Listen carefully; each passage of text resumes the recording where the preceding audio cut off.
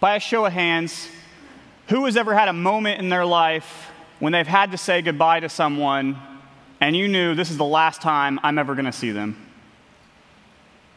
Looks like most of us. I've experienced a lot of loss in my own life.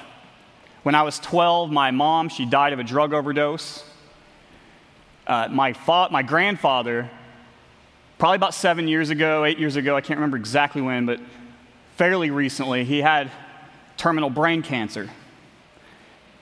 And when he had about a month left to live, I flew all the way back to Oklahoma, and I spent 2 weeks with him. And when I was there, every single day, every single conversation we had, anything he brought up, I would try to some way just transition it back to Jesus. He'd say, what about bowling? Jesus, every single conversation. And as I'm sitting there, there's a couple times that he's thinking about what's going to happen to him, and there's nothing he can do about it. He would just burst into tears because he didn't want to leave his family. He didn't want to leave his friends. And it was heartbreaking for him. And when he would do this, I remember just pleading with him, like, please, please, please, you have to know Jesus. You have to know Jesus. Because if you know Jesus, you won't have to be afraid of death. And I remember after doing that and just pleading with him and begging him, being so discouraged because he would never pay attention or listen to anything I'm saying. Day and night I'm praying and hoping for his conversion. And it's just never happening. It never happened. And I remember thinking to myself, well, maybe if I showed him Christian love, maybe he'll listen to the gospel. I don't know what else to do. So Margie and I, we didn't have a lot of money back then. Margie didn't work. And so I took what little money we had and I went and just bought tons of groceries. I bought everything that their family had said they needed and brought it, but nothing. No matter how much I prayed, no matter how urgently I spoke with him, no matter how many times I talked about Jesus, no matter what I did, he just wasn't getting it. And sadly, I had to leave and say goodbye, knowing that I would never see him again.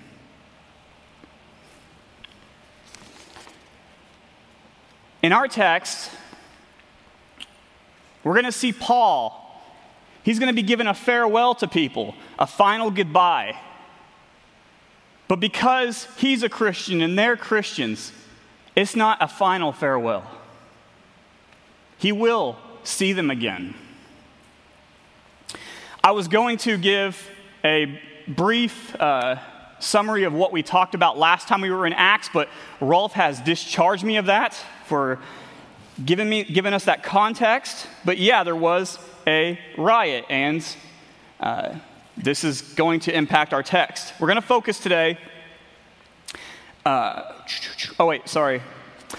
one thing I do have to say is they want it, essentially, when you attack somebody's sin, and the sin that they love, and there's a riot about it, what do you think they're going to do? They're going to try to get rid of the person who's causing that conflict, right? The person who's threatening that. And in a way, it sort of worked. There was a church established in Ephesus, but Paul, post-riot, he's ready to leave now. We're going to focus on verses 1 to 6. What we're going to do is we're going to take a close look at Paul's missionary journey, what's going on, and what it meant. And there are two things we're going to see happen on this journey. And I want to say before I get to that, Luke in Acts is giving a very general overview of what's going on in this time.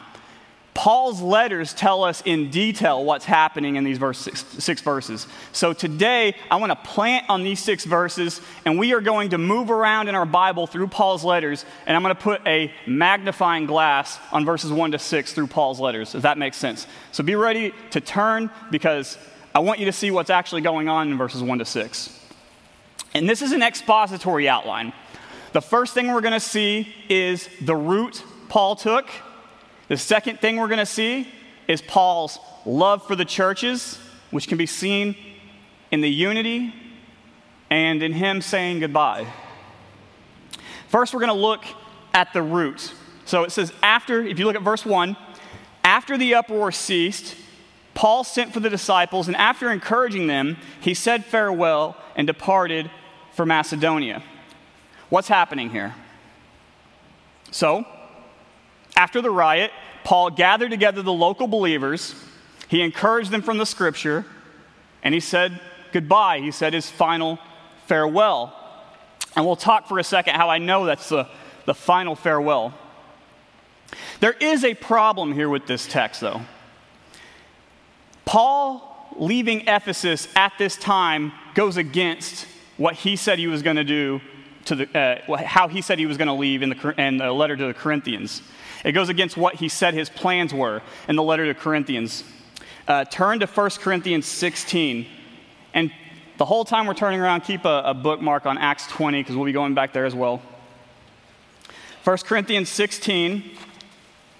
We're going to look at verses 5 to 8. I'm going to give you a second to get there.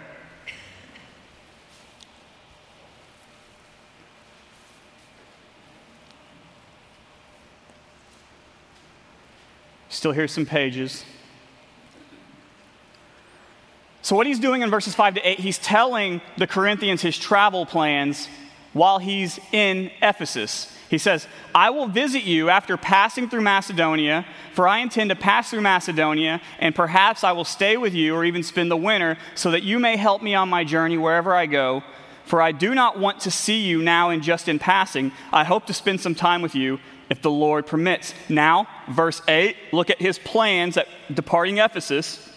He says, but I will stay in Ephesus until Pentecost, for a wide door for effective work has opened to me, and there are many adversaries. So, he's telling the Corinthians, I've got some great evangelistic opportunities here in Ephesus, and I'm going to stay in Ephesus until Pentecost. And what were these opportunities? Well, we've seen for the past month or so in Acts, there were exorcisms, there were healings, and people coming to faith.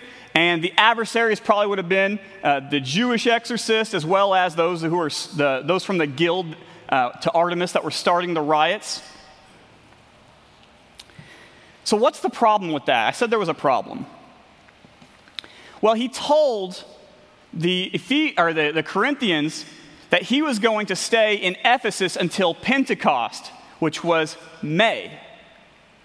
But we know and believe that this riot took place in March or April, and he's leaving now in our text. So he didn't stay until Pentecost. Why is that? Obviously, the riot changed his plans, right? The riot, it changed his plans. He was going to stay in Ephesus until Pentecost, but the increased hostility towards him and towards his life led him to flee the persecution. What does that tell us? Andy, I'm going to ask you to put up the first slide. So this is Tertullian, and Tertullian was an early church father. He's actually considered one of the forerunners to the Protestant Reformation, because this is in the 3rd century. He was talking about a spiritual church, and he'd left the Catholic Church and was talking about a spiritual universal church, not having to belong to the Church of Rome. But here's a quote from him. And he's saying, and this is him saying, he believed that it was a Christian's duty to step into suffering. Listen to what he said. He, talking about God, does not cherish, but ever rejects the weak, teaching first, not that we are to fly from our persecutors, but rather that we are not to fear them. Thank you, Andy. So what he's essentially saying is, God hasn't commanded you to escape persecution. He's asked you to not be afraid when persecution comes. He's asked you to be bold when persecution comes. And he even goes to, so far as to say that if somebody flees persecution, that's a soft form of apostasy.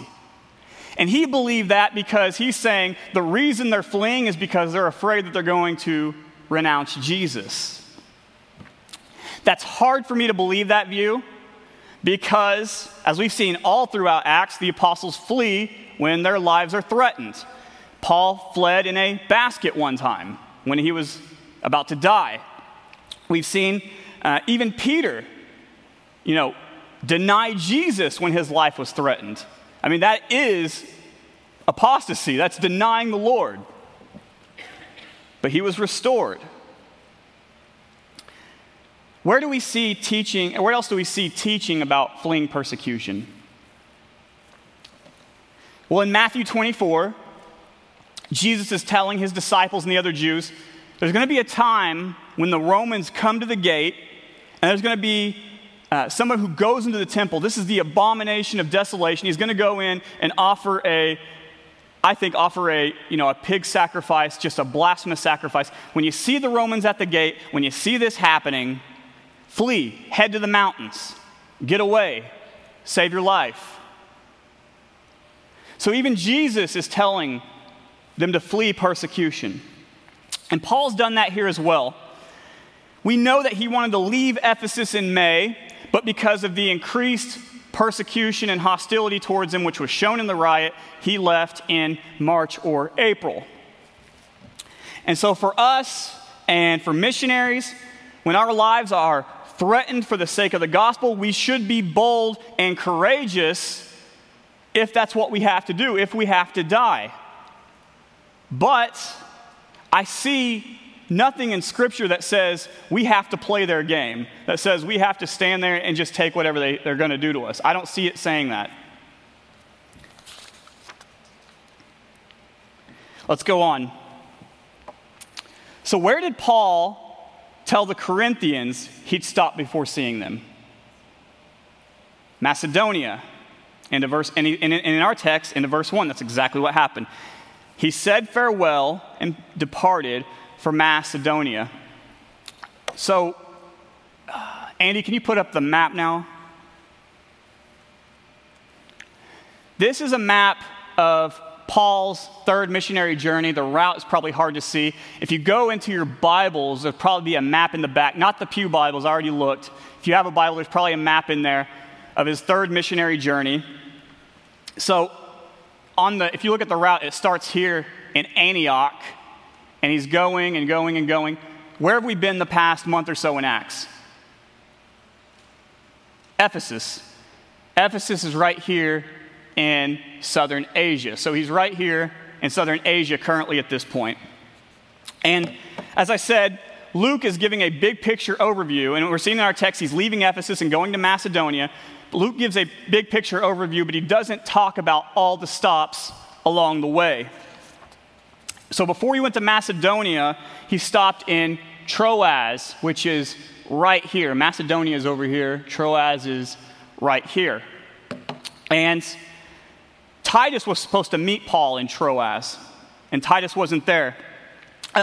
The reason why is that Paul was concerned about the Corinthian church when he was in Ephesus, and so he sent Titus to go check on the Corinthian church, and the plan was for Titus and Paul to meet in Troas. So you're already in 2 Corinthians, go to chapter 2.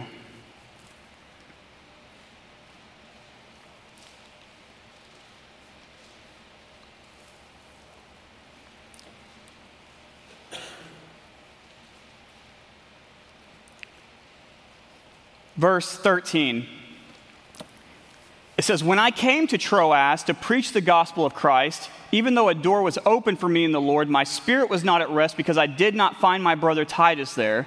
So I took leave of them and went on to Macedonia." So essentially he's saying, I was supposed to meet Titus in Troas. He wasn't there, so I just kept going. He kept going west into Macedonia. Again, Macedonia is right here, this big area, really big. And if you can see, there's a couple of familiar churches here in Macedonia. You see Philippi and you see Thessalonica. We have two letters. We have letters that go to the Thessalonians and to the Philippians, 3 letters altogether. So that's what he's doing. He's in Macedonia, and he's going to these different churches. He's going to Thessalonica, Philippi, other places, and he's trying to strengthen them, encourage them, and give them a farewell. Verse 2, Acts 20, verse 2. When he had gone through those regions and had given them much encouragement, he came to Greece. So the text says Greece, but if you look at the map, this region right here, Achaia, that's actually the region of Greece he was in. And what's in Greece? Corinth, right? So he's going down to Corinth. And remember he told the Corinthians, I'm going to stay with you a few months. That's exactly what he says into verse 3 in Acts. I'll be there with you for 3 months. But where is he headed after he's going to Corinth? Not his final destination of Spain, but where is he headed after Corinth? He's going back. Where is it at? I'm having a hard time finding it. But he's going back to Jerusalem. But something kept him.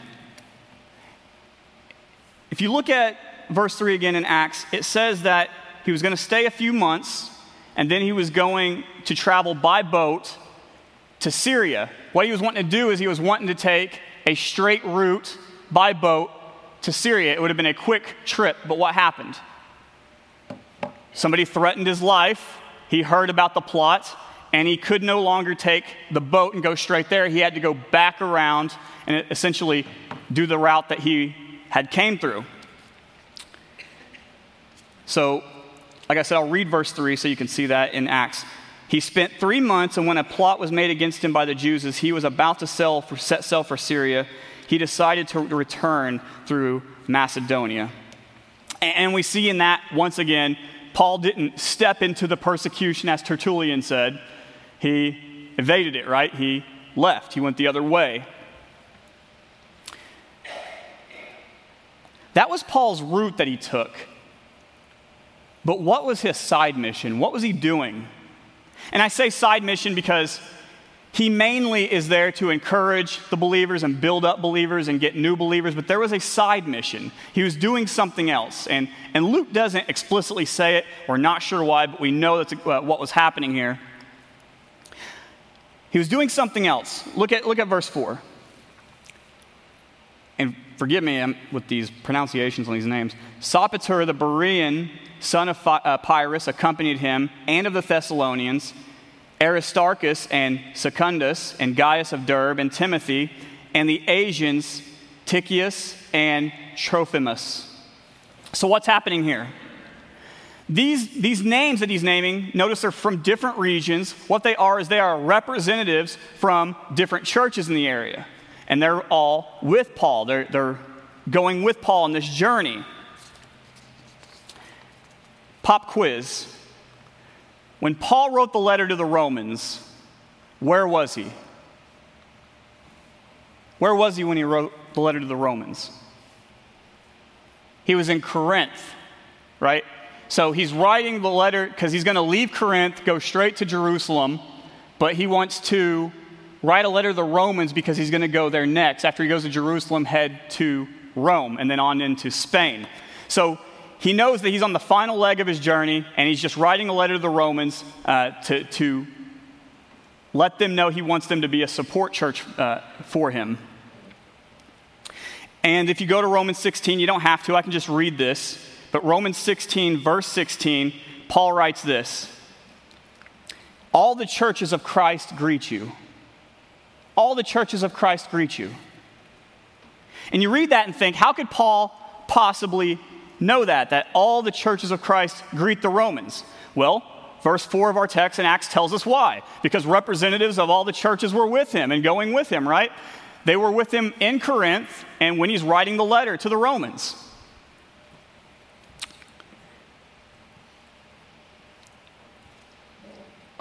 Why do you think they were with him? Why were all these people going with Paul?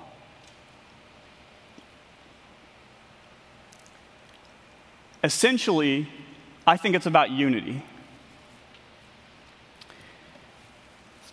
As I said, there's something going on, and Luke doesn't explicitly mention it, but we know from his letters that what's happening in this time is Paul is going around to all these Gentile churches.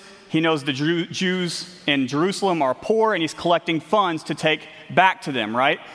He's collecting funds from the Gentile churches to take back to Jerusalem. Turn to 2 Corinthians 8.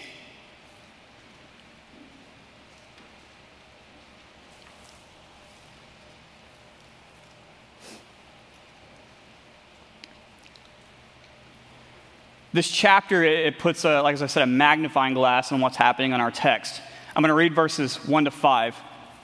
It says, "We want you to know, brothers, about the grace of God that has been given among the churches of Macedonia, for in a severe test of affliction, their abundance of joy and their extreme poverty have overflowed in a wealth of generosity on their part. For they gave according to their means, as I can testify, and beyond their means of their own accord, begging us earnestly for the favor of taking part in the relief of the saints. And this, not as we expected, but they gave themselves first to the Lord, and then by the will of God to us." And so we see on the map those churches in Macedonia, and he's talking about Macedonia. And Paul said that those churches in Macedonia, they gave to the Jews above their means.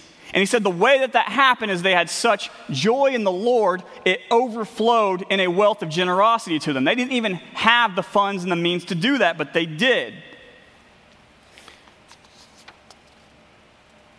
That's what love does. Have you ever had so much joy in the Lord that you almost become reckless in your acts of love towards other people? Not thinking about your own well-being, not thinking about your needs, just overly generous. That's what's happening.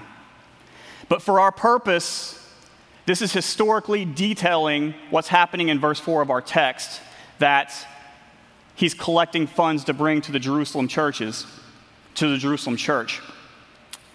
Where do you think he wrote this? What we see, the Macedonia. We see in our text in 2 Corinthians, he talks about Macedonia, and Macedonia is where he went right before Corinth. So obviously, he wrote the letter in Macedonia. If you look down, if you're still in 2 Corinthians at verse 19, you see that people were actually appointed to be with Paul. He says, not only that, but he has been appointed by the churches to travel with us as we carry out this act of grace that is being ministered by us for the glory of the Lord himself and to show our goodwill. So essentially, people are being appointed to carry out this mission. People are being, representative from churches are going with Paul to carry out this mission. Andy, you could probably take down the map now. But why, though? Why are they going with him? We know it's for the relief, but why? 2 reasons. One, I think, is for security. Paul's going to have a lot of money on him. One is they can help carry the money, but 2, there's strength in numbers, so it's for protection, so they don't get robbed. But the second thing is, I said unity, and I believe that the Gentiles, the representatives from these churches, coming face to face with these Jews from Jerusalem would have created a stronger bond between the Gentile churches and the church at Jerusalem. It would have created unity. Imagine for a second, you see a Jew and he's sitting in Jerusalem. He's poor, probably can't take care of himself. He doesn't have enough money for food, doesn't have enough money for essential needs. And as he's sitting there, he sees Paul come in, and he's with a bunch of Gentiles. And what do we know about Jews and Gentiles? Well, Rolf read today in Ephesians 2 that there was hostility between them, right? Hatred. And so Paul is coming in, he's got these Gentiles with him, and they're just people that you hate.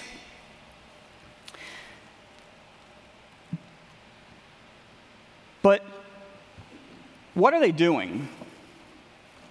If you see these Jews and they learn that these Gentiles, who actually don't have much more money than them, don't have too much more than them, that they gave everything they had to people that hate them so that they would suffer less. The Gentiles gave everything they had to the Jews, people who hated them, so that they would suffer a little bit less, and in hopes that that would create unity. They're self-sacrificing, right? Jews are like, I hate you. The Gentiles are responding, here's everything I have.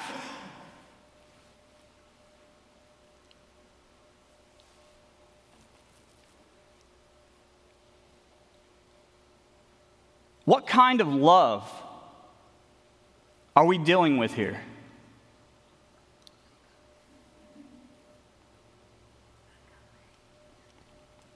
This is Christ-like love.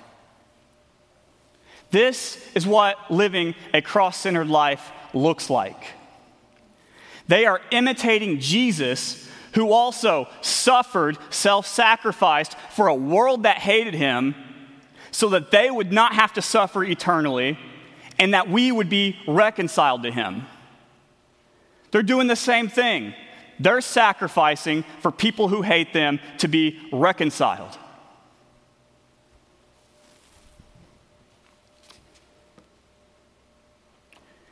What we're seeing is love overcoming hate and creating unity. Love overcoming hate and creating unity. That's why they're with Paul. They want to show up and see love meeting needs. What about you? How are you responding to people that don't like you? How are you responding to people that hate you? I know it's very difficult on social media with the way everybody talks on there, and it's just a culture of just anger and hate, and it's difficult. I was on there recently, and it's hard to, when you read stuff, sometimes it's hard to tell if you're joking or not. And I told a joke to one of my friends, and he read so many assumptions into it, and he responded so negatively, and it was calling me names, and I'm like, I didn't mean anything of what you said. But my first response, I wanted to respond the same way. I wanted to have an eye for an eye. And then I realized, I can't do that, even though I want to. As a Christian, I have to respond in love. But what about you? I know that at least one time, and several times in your life, you were so filled with joy and peace and love in the Holy Spirit that all you wanted to do was show great acts of love towards other people. I know a Christian man who, one day he came home and all the windows in his house were broken. And he found out it was some neighbor kids that had lived down the street. And instead of calling the cops, which he could have rightfully done, he made a deal with their parents that these kids would come to his house and they would repair the windows, and he would help them. And he did. And while he's there, he's getting to know them, he's feeding them, and he's sharing the gospel with them. He made friends with them.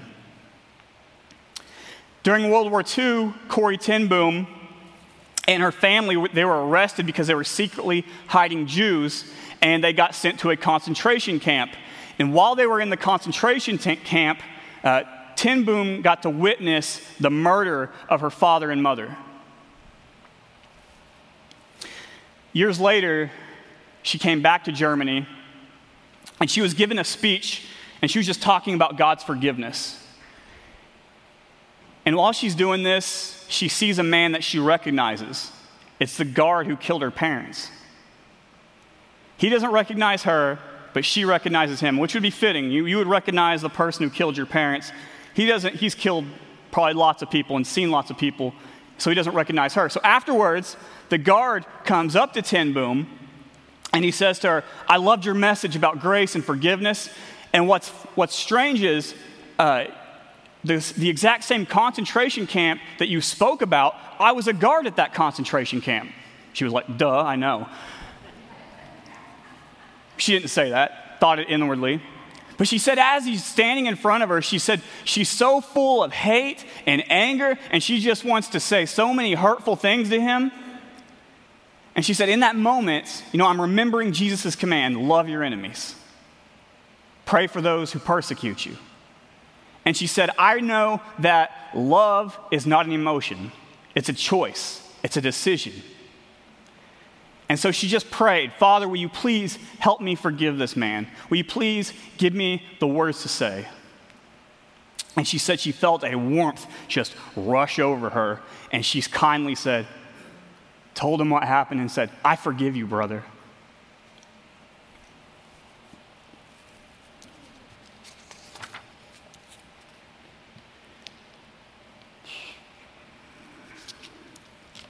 Remember those seasons in your Christian life where you were so overcome with the joy in the Lord that you couldn't help but want to spread that love to other people. A time when you were so overcome with joy in the Lord that you just wanted to just love other people because you're so full of that love yourself. Some of us, we've had dreams of adoption. Some of us wanted to become missionaries. Some of us wanted to work in or build shelters. Maybe some of us have or wanted to, through some Christian agency, support several families throughout the world. But slowly, over time, all of these acts of love that we do and wanted to do, they start getting in the way of the other things that we like. We start falling for the American dream and our desire for material things, our hobbies, our desire for comfort, our desire for entertainment, that begins to crowd out our resources and time that we have for loving other people. And as we start sowing to our flesh, our soft hearts, they start becoming hardened and callous and unresponsive. And we go through these long seasons where we're going through these motions until one day we finally come to the realization that I'm living a self-centered life, not a cross-centered life. I'm living a self-centered life, not a cross-centered life. But what if we decided to change that? What if when we go on social media, we see all the name calling, we see all the hatred, we see all the anger, and we just decide we're not going to be a people who do that? We're not going to respond that way. What if when someone does us wrong, we surrender our right to retaliation and respond with love? What if we surrender our right to retaliation and start to realize that we're not battling flesh and blood?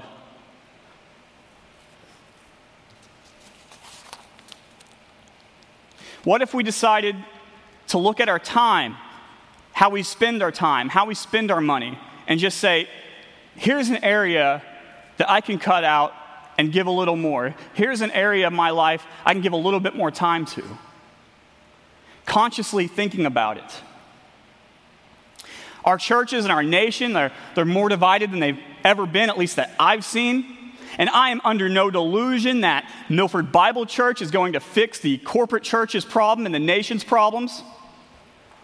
But we can have an impact on our community. Down the hill, where am I at? Down the hill, there are thousands of people who think that Christians are liberal-hating, self-righteous bigots who want to drag them back to the Dark Ages. What if we decided through acts of love to change their perception of that?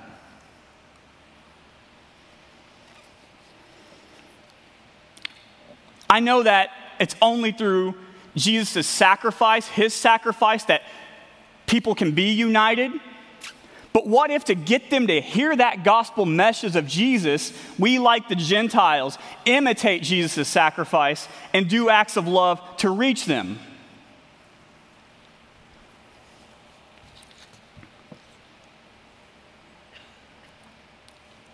Let's love people who hate us.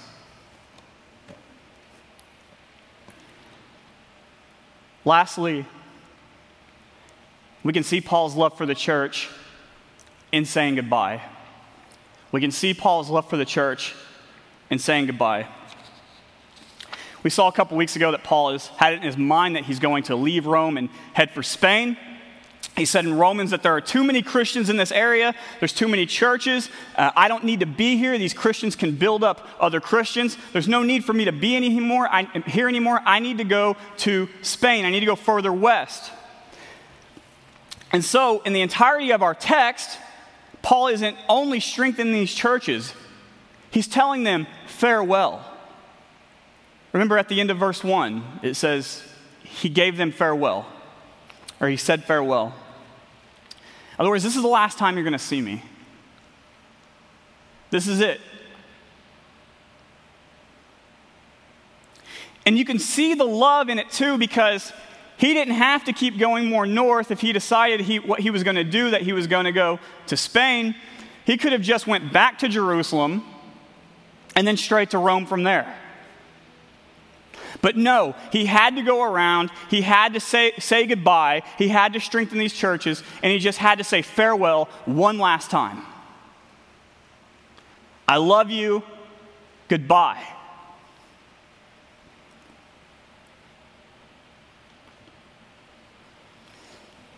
There's a movie that came out this last year.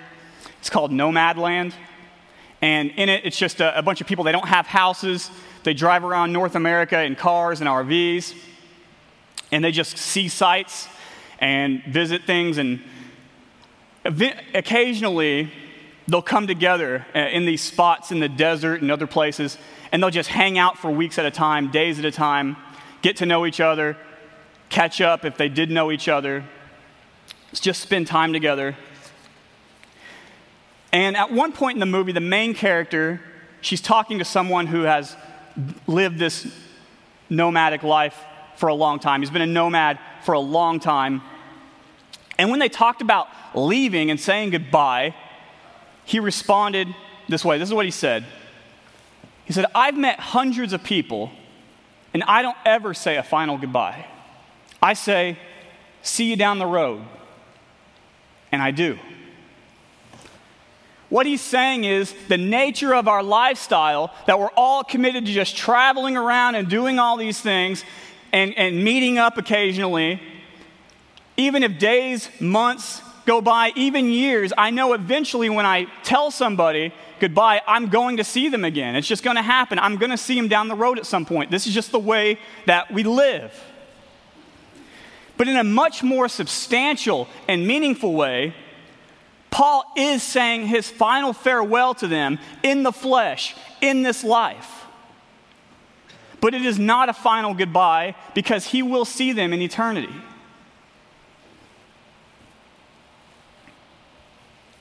One Christian said about other Christians, Christians should never say goodbye, just until we meet again.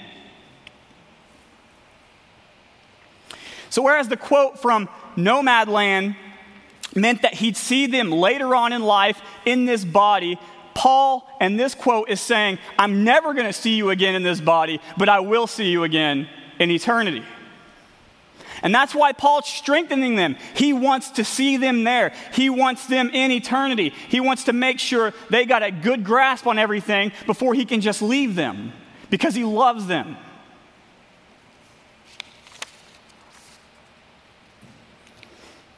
I've been all over the world, and I've met Christians everywhere I go. And I've had to say goodbye to so many friends. And I know chances are that I'm never, ever going to see them again. Maybe you've said goodbye to a loved one. Maybe not because you left a certain country or a certain state. Maybe you've been in a hospital room and watch them take their final breaths. Maybe they died in your house, and you've been there. If they are believing in the resurrected Lord, even though we say goodbye, we are not eternally saying goodbye.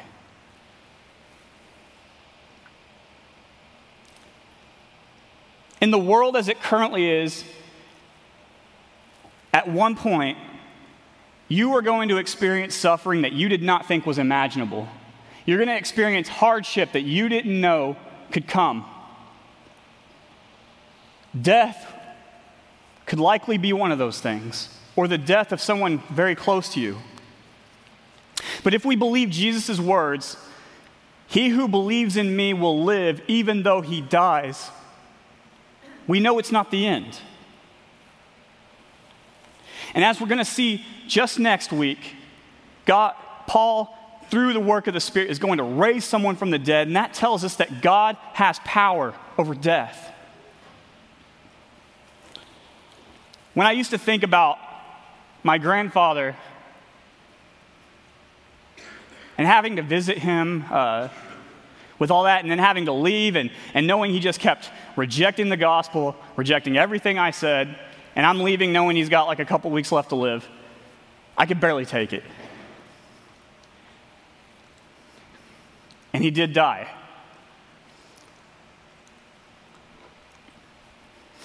Sorry. Well, recently, I talked to a Christian relative. I barely talked to her, but I did talk to her, and she told me that a couple days before he passed, he came to her, or she came when she was visiting. He told her, I'm feeling so guilty about my sin. I'm feeling so guilty about my sin. And she said, take it to Jesus. And I think he did. Let's pray. Father, thank you for the unity that we have. We pray, Father, that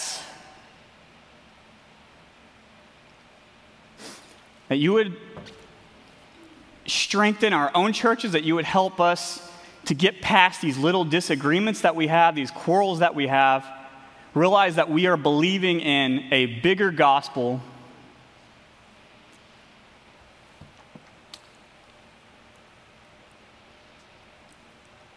I pray for the unity of this church.